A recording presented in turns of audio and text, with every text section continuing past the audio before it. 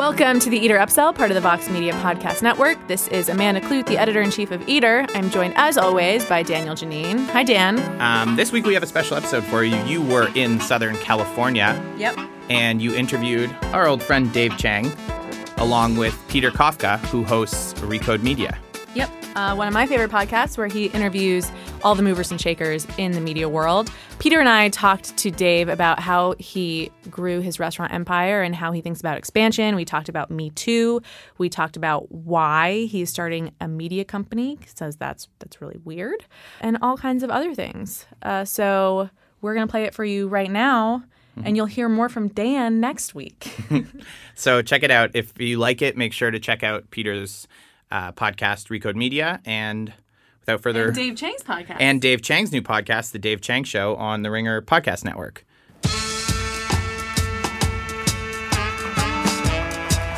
Hi, guys. All right, sir. Bring it over there. Thank you. Okay, so there's a lot... You don't have to cook? No, thank goodness. Just the one event where you don't have to cook for anybody. But there's a lot to get into. Media, tech, restaurants. Let's start with restaurants. You have expanded your empire quite a bit over the last decade. And I'm wondering, how do you decide what to say yes to? Because I'm sure you have way more opportunities than you can even handle. Yeah, for about 10 years, there was no strategy. We did whatever we wanted to do. Our first restaurant outside the East Village was in Sydney, Australia, because we felt like it. There was no strategic growth strategy, all these words that I've learned now. You knew how long that plane ride was. Right? Yeah, 21 hours. I've done it many times. And I think we did our best to not ever become a company with any kind of measurables and strategy, and now that's different. So we have, north of 1,000 employees total now, and what we say yes to is now a process. Because if it was up to me, even though I think I say no to everything, I really don't. I say yes to too many things. So how present do you think you need to be? How many places are you running right now? How many outposts of the Chang Empire are there? Including Fuku, the fried chicken sandwich shop, is probably in the mid-20s now. And then if we take Fuku out, just the traditional restaurants, it's a dozen? The teens. Dozen. And so do you feel like you need to be in each one of those a certain amount of time each year for it to work? Some that run better than others. Yeah, I consider the real full-service restaurants to be, not that I have children yet, like children, in the sense that when you open up something new, they're like a newborn and you need to really look after it. And then we have some restaurants that are like, they pay their own taxes, they have their own jobs, they need very little things, and you see them 2 or 3 times a year, and we have everything else in between. And I think a lot of how we manage now is because we have such a strong team. We've been in business now 15 years. I think many of my management team have been around 10 plus years, so it's just getting to understand that philosophy, and I think I'm trying to be a better delegator, which I didn't quite understand what that meant until I think the past couple of years. So you're like, a lot of these folks here run software businesses or invest in them, and they're used to the idea of you make the thing and then you scale it, right? You make it once and then you can sell it a lot of places. You could argue that you could do that too, right? Because you're a brand and you can just churn out stuff and you attach your name and maybe drop by once a year. And is that and I mean, other people who do what you do have a version of that, right? Yeah. Do you want to do that? In we have a board meeting, and someone said recently that, hey, Dave, as sort of not a joke, but a joke, you're the worst business person I've ever met. And that was sort of the idea that I have an aversion to scaling something. I've sort of worked my entire career not to scale something. We even have a scalable concept named Fuku, and every iteration is different. And it's the same thing, but I just want to make it better and better and better to the point where we can scale it. But what I've learned is the idea of scaling something over and over and over again, while it's interesting to me, I don't want to physically be the person doing it. I want to be the person or create the team to help make it better. So even in Vegas or in DC, it's not going to be a greatest hits. It's its own very specific. When the thing is, we have done the greatest hits in Washington, D.C., and it didn't work. Right.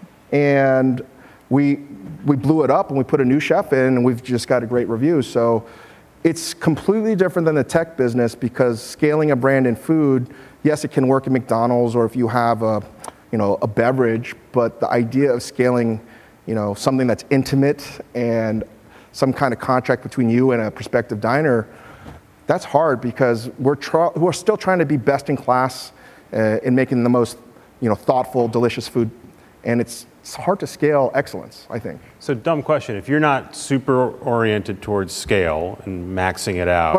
But I am. Okay. But I'm just trying to figure out how. Just bad at it. Yeah, I'm learning how to do it. But to what end? Like you strike me, and maybe it's just the brand, right? As like someone who likes being in the kitchen and playing around with stuff. And what is the point of adding to the empire? You're doing really well now. Why do you want to keep pushing it out? We've turned down offers to sell and to scale, right? I'd never got into legitimately food to make money, as weird as that might, now it's like a cool job, but I was probably the last, era where you got in because you couldn't really do anything else. And now, because I shouldn't be here talking to you guys in a room full of fancy pants, super successful people, I know how lucky I am, and the fact is, what I've learned after 15 years of doing Momofuku is that what brings me happiness, because I'm sure Amanda and many people know, I'm not like the happiest person. I could have the best day in the world, but I'm always like, oh, we could do this better. I want to be able to make our company better, to provide for the people around me, and that makes me happy, right? And I think scale, because restaurants are notoriously we don't have the margins that tech has. We just don't. Across the board, food should be more expensive, but people aren't ready to accept that yet. Until that can happen, we have to figure out how to create enough profitability so we can provide for all of our employees. Could Fuku become that? Could you see Fuku as like a 300? Should we tell people what Fuku is in case they haven't seen it? Fuku? In case they haven't had a Fuku in their life. Oh, Fuku is just our take on fried chicken sandwich. And it's done in a sort of more of an Asian context, or you could even just look at it as a liberal Chick-fil-A. Chick-fil-A was the model too, right? You love Chick-fil-A. Because I grew up eating Chick-fil-A, but the reality is you can do it better. It's like once you see how they do it, it's not that great. I'm not trying to say that it's not delicious, but I think you can make it better, and that's our attempt to do it. And we now have a team, and it's now siloed off, and it has its own financing. And when I say I don't want to scale it, I want to do it in a way that I think is better and more thoughtful. Bless you. And I think it's going to take time. And we have 9 locations. We have many more online. So while I'm telling you no, we're not scaling it, we are definitely scaling it. I'm just not comfortable in saying that it's a set model. Got it. Right. And what about the culture as you expand to so many different markets? How do you think about that? I know you've said that the chemistry between the staff is almost as important as the technique.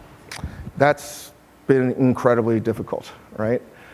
We've just opened up in Los Angeles and downtown, and it's been, I think, all of my experience to be the best version of myself.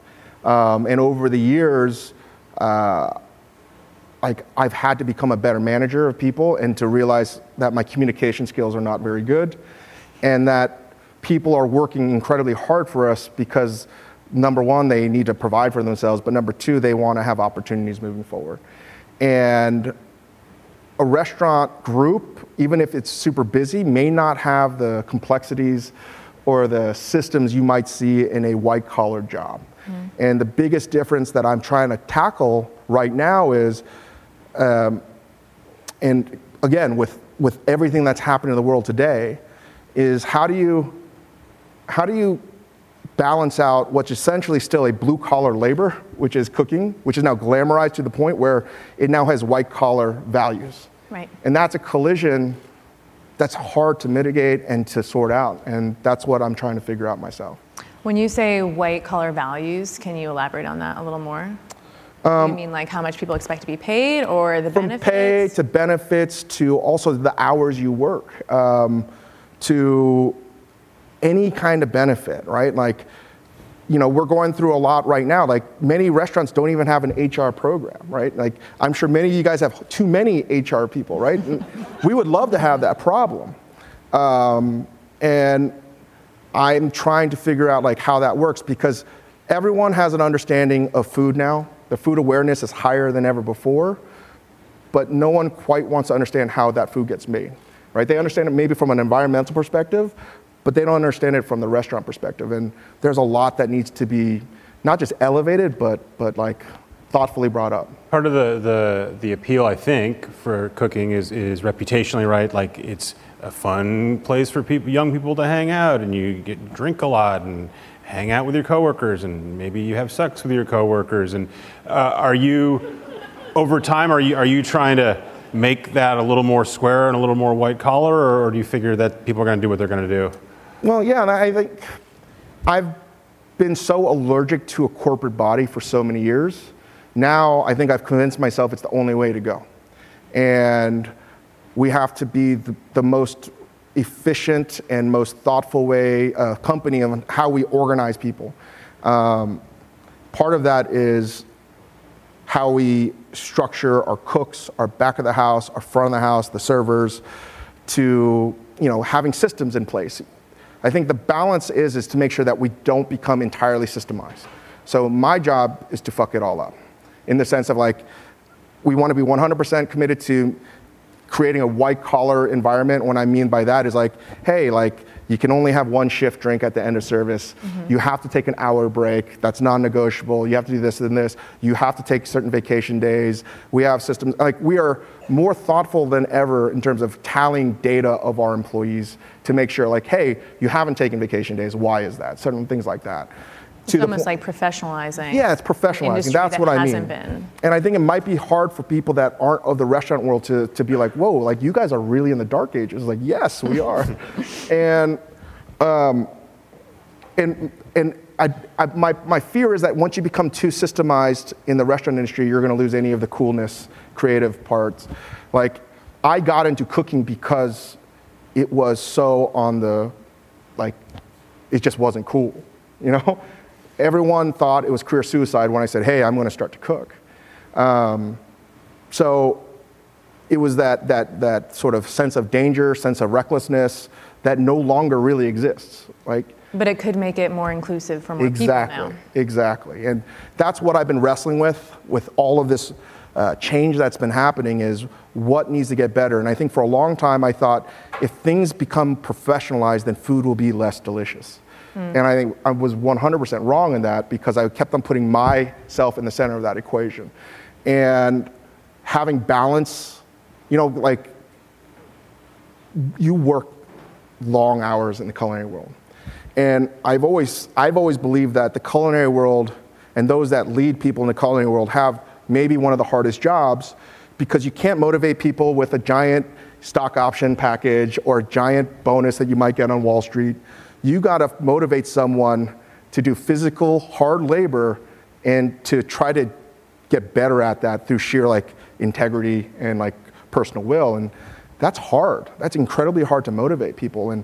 And one of the things that I think is different is maybe you can't just force someone to do something that they don't want to do. You have to encourage them to do that. And that's something I think that the professionalism that's happening in restaurants is now, I'm seeing that benefit, because I worked under regimes that were like incredibly brutal. It's like a hazing culture, right?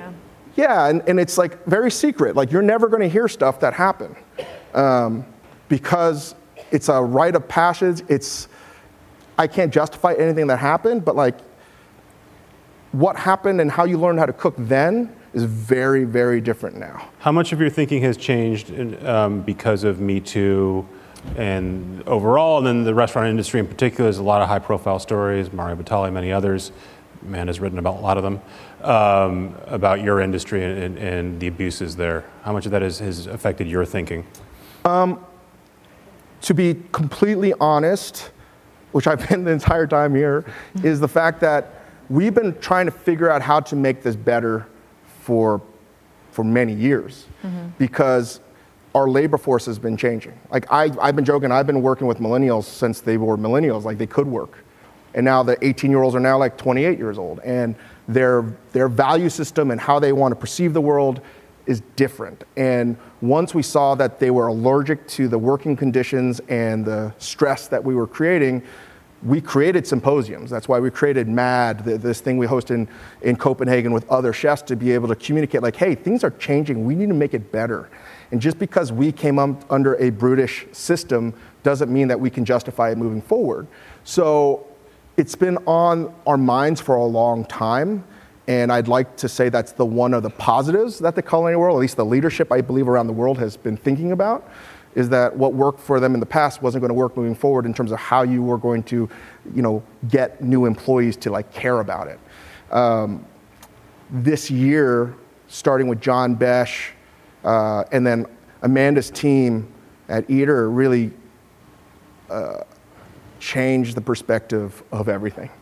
And I don't think it changed how we were thinking about it, but it changed the fact that the entire industry, whoever covers it, whoever goes in the restaurants or supports restaurants, now has to believe that the things that they didn't care about matter quite a bit. Right, and it's not just your company, but it's also like you were friends with some of these guys. Like, has it had to change your way of dining and I don't know? Yeah, it's been really difficult for myself because I've been friends with a lot of the people that have been exposed from the Me Too movement, not just in the culinary world. And I've been wrestling with myself as to what it says about me. Could I have done things differently? I don't know. I think all of us are trying to figure out what we could have done or said and have that dialogue. And that's the only thing I know I can do right now is to make our own company better and to learn from the mistakes of others. When it comes to the regards of someone like a Mario Batali, it's still something I don't know how to comprehend because everything he's done has been like, there's just a recent revelation more on Eater today about Mario, and it's not just disheartening. You're like, Jesus Christ, this is so hard to read, because simultaneously, I don't know if we would be in business today without Mario's support. So I feel obligated to recognize that, but also like, what do I do with the opportunities I have now? And the only thing I think I can do with the platform that we have is to be the best in class business with the most thoughtful, forward-thinking culture, knowing that we're never going to be perfect, but that's always been our goal, because right now, I think a lot of people are downtrodden in the covering it or working in it. It's been really tough for everyone. It's been demoralizing, and how I can make sense of any of it is to make sure our business is best in class. Amanda's spending a lot of time at Eater talking about, should we cover restaurants that have abusers running them? Should you go eat at restaurants where that's the case? Do you have advice for folks here? And personally, what are you thinking about, if it's a restaurant where someone's been accused of that? Do you want to avoid that place? Do you want to go to support the remaining team? It's a really great question, and how I've internalized it is, you should all ask yourself this before you eat something. You should ask, where did it come from? How was it raised? What was the provenance? Don't just put it blindly in your mouth. And more than ever in 2018, it's funny, like ethics and morality are more important than ever. How are the employees treated? What is the culture exactly here? And I don't think it's going to be that hard, but just ask around or just read about it. And it's funny. I was about to say, like, hey, if they treat their animals right or like their product right, and everything seems like it's copacetic, that was good enough. But now with other allegations in like Oakland and like there's other restaurants that did everything right except take care of their employees, and I don't know what that answer is. Well, and that was an obsession for so long in this industry, was the provenance of the food, and people are now finally talking about the labor and the treatment and the culture. And it's not just hard to talk about, it's hard to wrap my head around. And as a company, we have to get better. We've had shortcomings in communication, and just because I believe my intent has been right, I've been imposing what I believe is the perfect version of like what our company should be. But we have so many different kinds of employees, and it's so hard, because part of it is we need better resources. We need to, quite frankly, make more money to be able to invest it back in. And how a customer will decide where to eat, I think that's going to have to happen from, journalists and Eater, and to be able to support these newsrooms that are dedicating a lot of resources to uncovering the truth. So we could talk about this forever, but Yes. I do have burning questions about you're launching a media company. Why? You have a Netflix show, you have a podcast. What is this company going to do, and why are you doing it? Well, part of it, as I was saying, like better resources, making more money, and we have a restaurant that has a great brand, and we're just trying to get it all aligned where whatever works, it's almost like, I wouldn't say diversifying your risk, but like you look at someone like Wolfgang Puck, and he's created a giant business of every kind of thing related to food, from like CPG to pots and pans to frozen like pizzas to, catering. And there's a reason why hundreds of people stay with him. And he constantly takes care of his employees. And he's got a great team. And that's sort of the idea was, hey, if the media takes off, that's more stuff that we can bring back to the restaurants. Maybe people will never want to pay that much money for food. Maybe we could subsidize some of the costs with other stuff that's elevating our business. So it can be the media stuff can be a business on its own. It can also boost the restaurants. Correct. I wish it was as easy as that. I know it's never going to be, but that's what's driving me to create a media company where not only that, we can create new content, stories that aren't being told. It's one of the reasons why Ugly Delicious got created. You've done TV before. I know you did a car ad. I can't tell you what the car was because advertising is not that good. And now that you're doing Netflix, does that feel different than being on a TV ad? Do you feel people recognizing you? It's a sea change. Yeah. Wow. I didn't understand how many people were going to watch the show.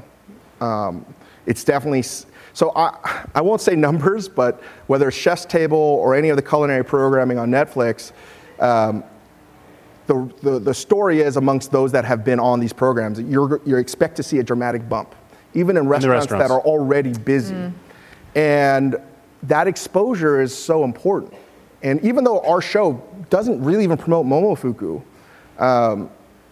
we're just busier than ever before because of it. I have to say that. And part of that is like we're not promoting the restaurant. We're trying to promote our ideals. And I think the younger generation, that's more important to them than ever before. And you already had a magazine, Lucky Peach, which you shut down last year. What are you going to do differently about this new media publication? Is there any DNA from Lucky Peach that will make it over? Are there things that will just completely not? Yeah, we shut down, unfortunately, this magazine that was beloved, and we had a really good run. We brought some of the team over, but what I'm going to do differently, and what I'm learning as I get older, especially in business, is set it up right. Make sure you have clear delineation of what's in, what's out. And I don't know if I would have ever learned that if we didn't make mistakes in the past. And part of that is having some metrics and checks and balances to be okay, what are the goals for this objective? And this is the professionalism that I've been going through. It's right. You can't just manage. Have a plan. Yeah, you have to have a plan, and that's what's different. Lucky Peach was very similar to hey, let's open a restaurant in Sydney. Right. It doesn't work Actually, anymore. This is very hard. And will another Netflix show or some kind of show be the next big project? I'm thankful that we seem to have a very solid relationship with Netflix, and we're working on some stuff. I can't comment too much on that. Do you? I assume you do. Do you read the reviews? Do you read people critique episode X? There's one episode I'm sure you know about where people complain that it's the barbecue episode. There's no African Americans in it. Are you taking that in, or are you going, I'm going to do what I'm going to do? I've read every bit of criticism about that TV show, just like I read every review, because it kills me when anyone has a bad time. So yes, I've read every criticism, whether it wasn't inclusive enough through African Americans or through women. I just know that we had one season and we did our best, and we had no intention of trying to be exclusive. And hopefully there's a second season we'll be able to do it better. So you'll take that into account when you program season 2. You're not we didn't make the show to be let's piss these people off. But the point is you read the comments and you take them seriously. Of course. Yeah. Is it similar with restaurants? Is it a different experience going through that review cycle? It's similar, but no, I have never gotten a bad review ever until Pete Wells destroyed a restaurant that I continue to talk about, and I'm sure people at Momofuku are why is he bringing it up again? Because I've learned so much from it. And that medicine tasted terrible. But I think it really helped us to reevaluate what we needed to do, where we needed to go. And quite frankly, I think all of our restaurants around the world are doing better than ever before because of that review. So I hate to give it to the New York Times and Pete Wells, but I am weirdly thankful for Read that. the comments. Yeah. This is a tech conference.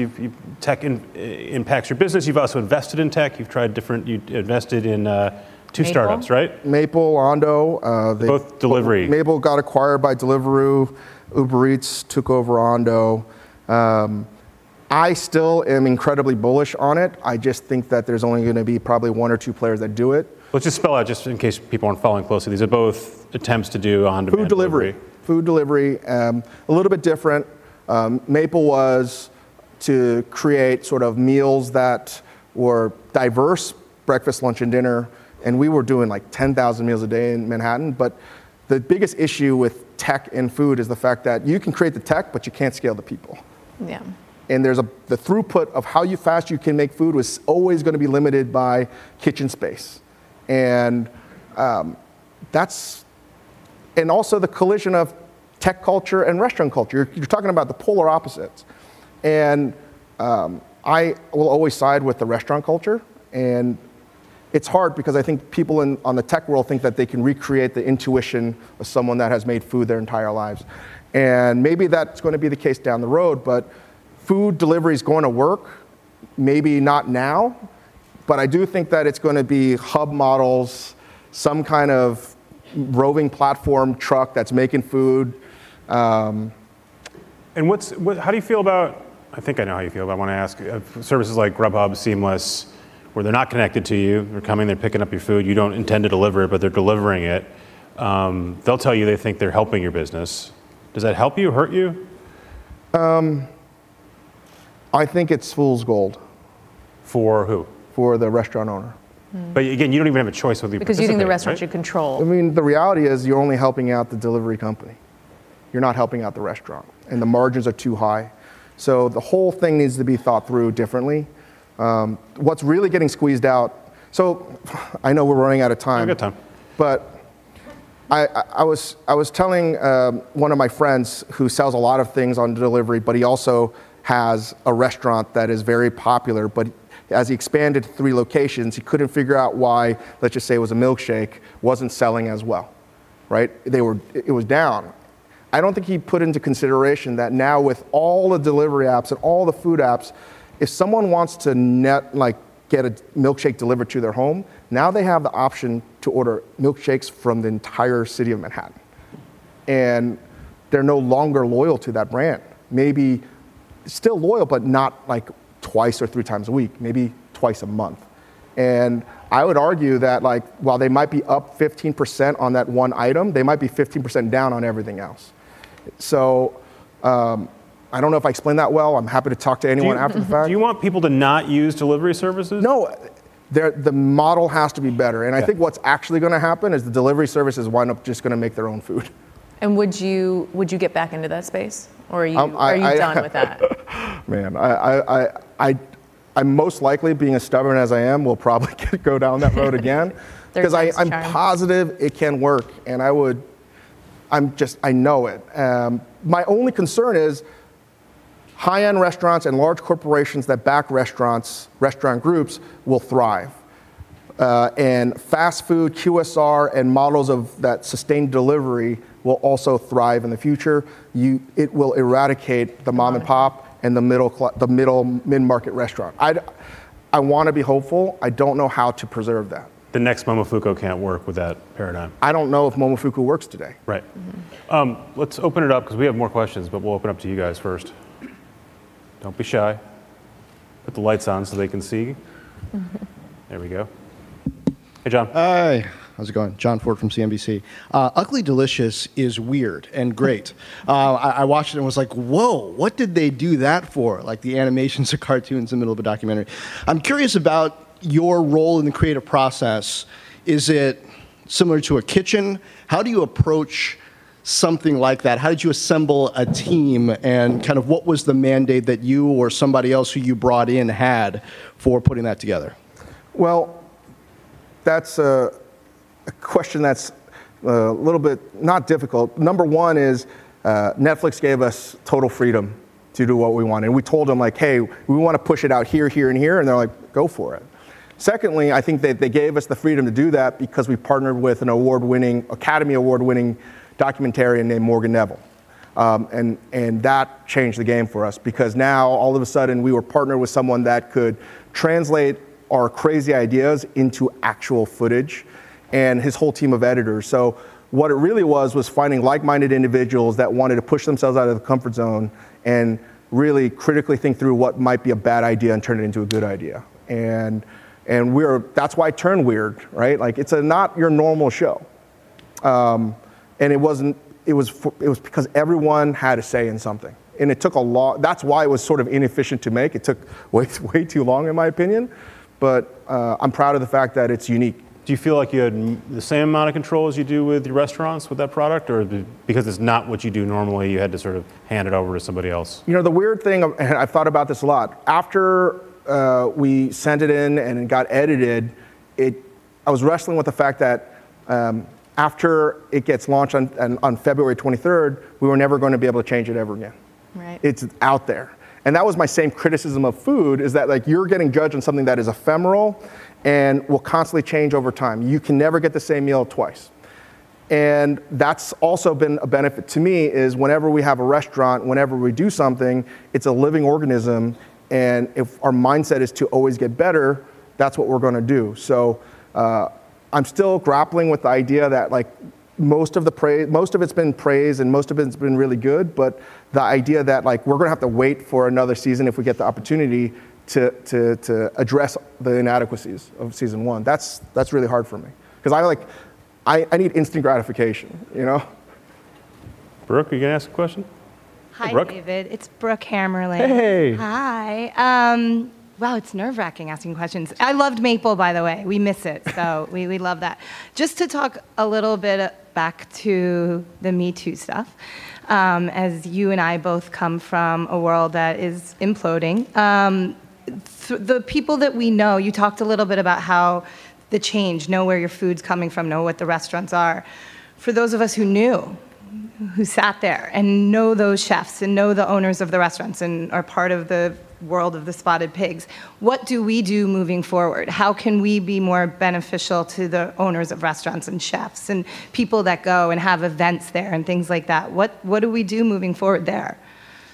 Well, you know, it's funny. It's like, this is a conversation we would have offline. So this is just like, you're hearing it. And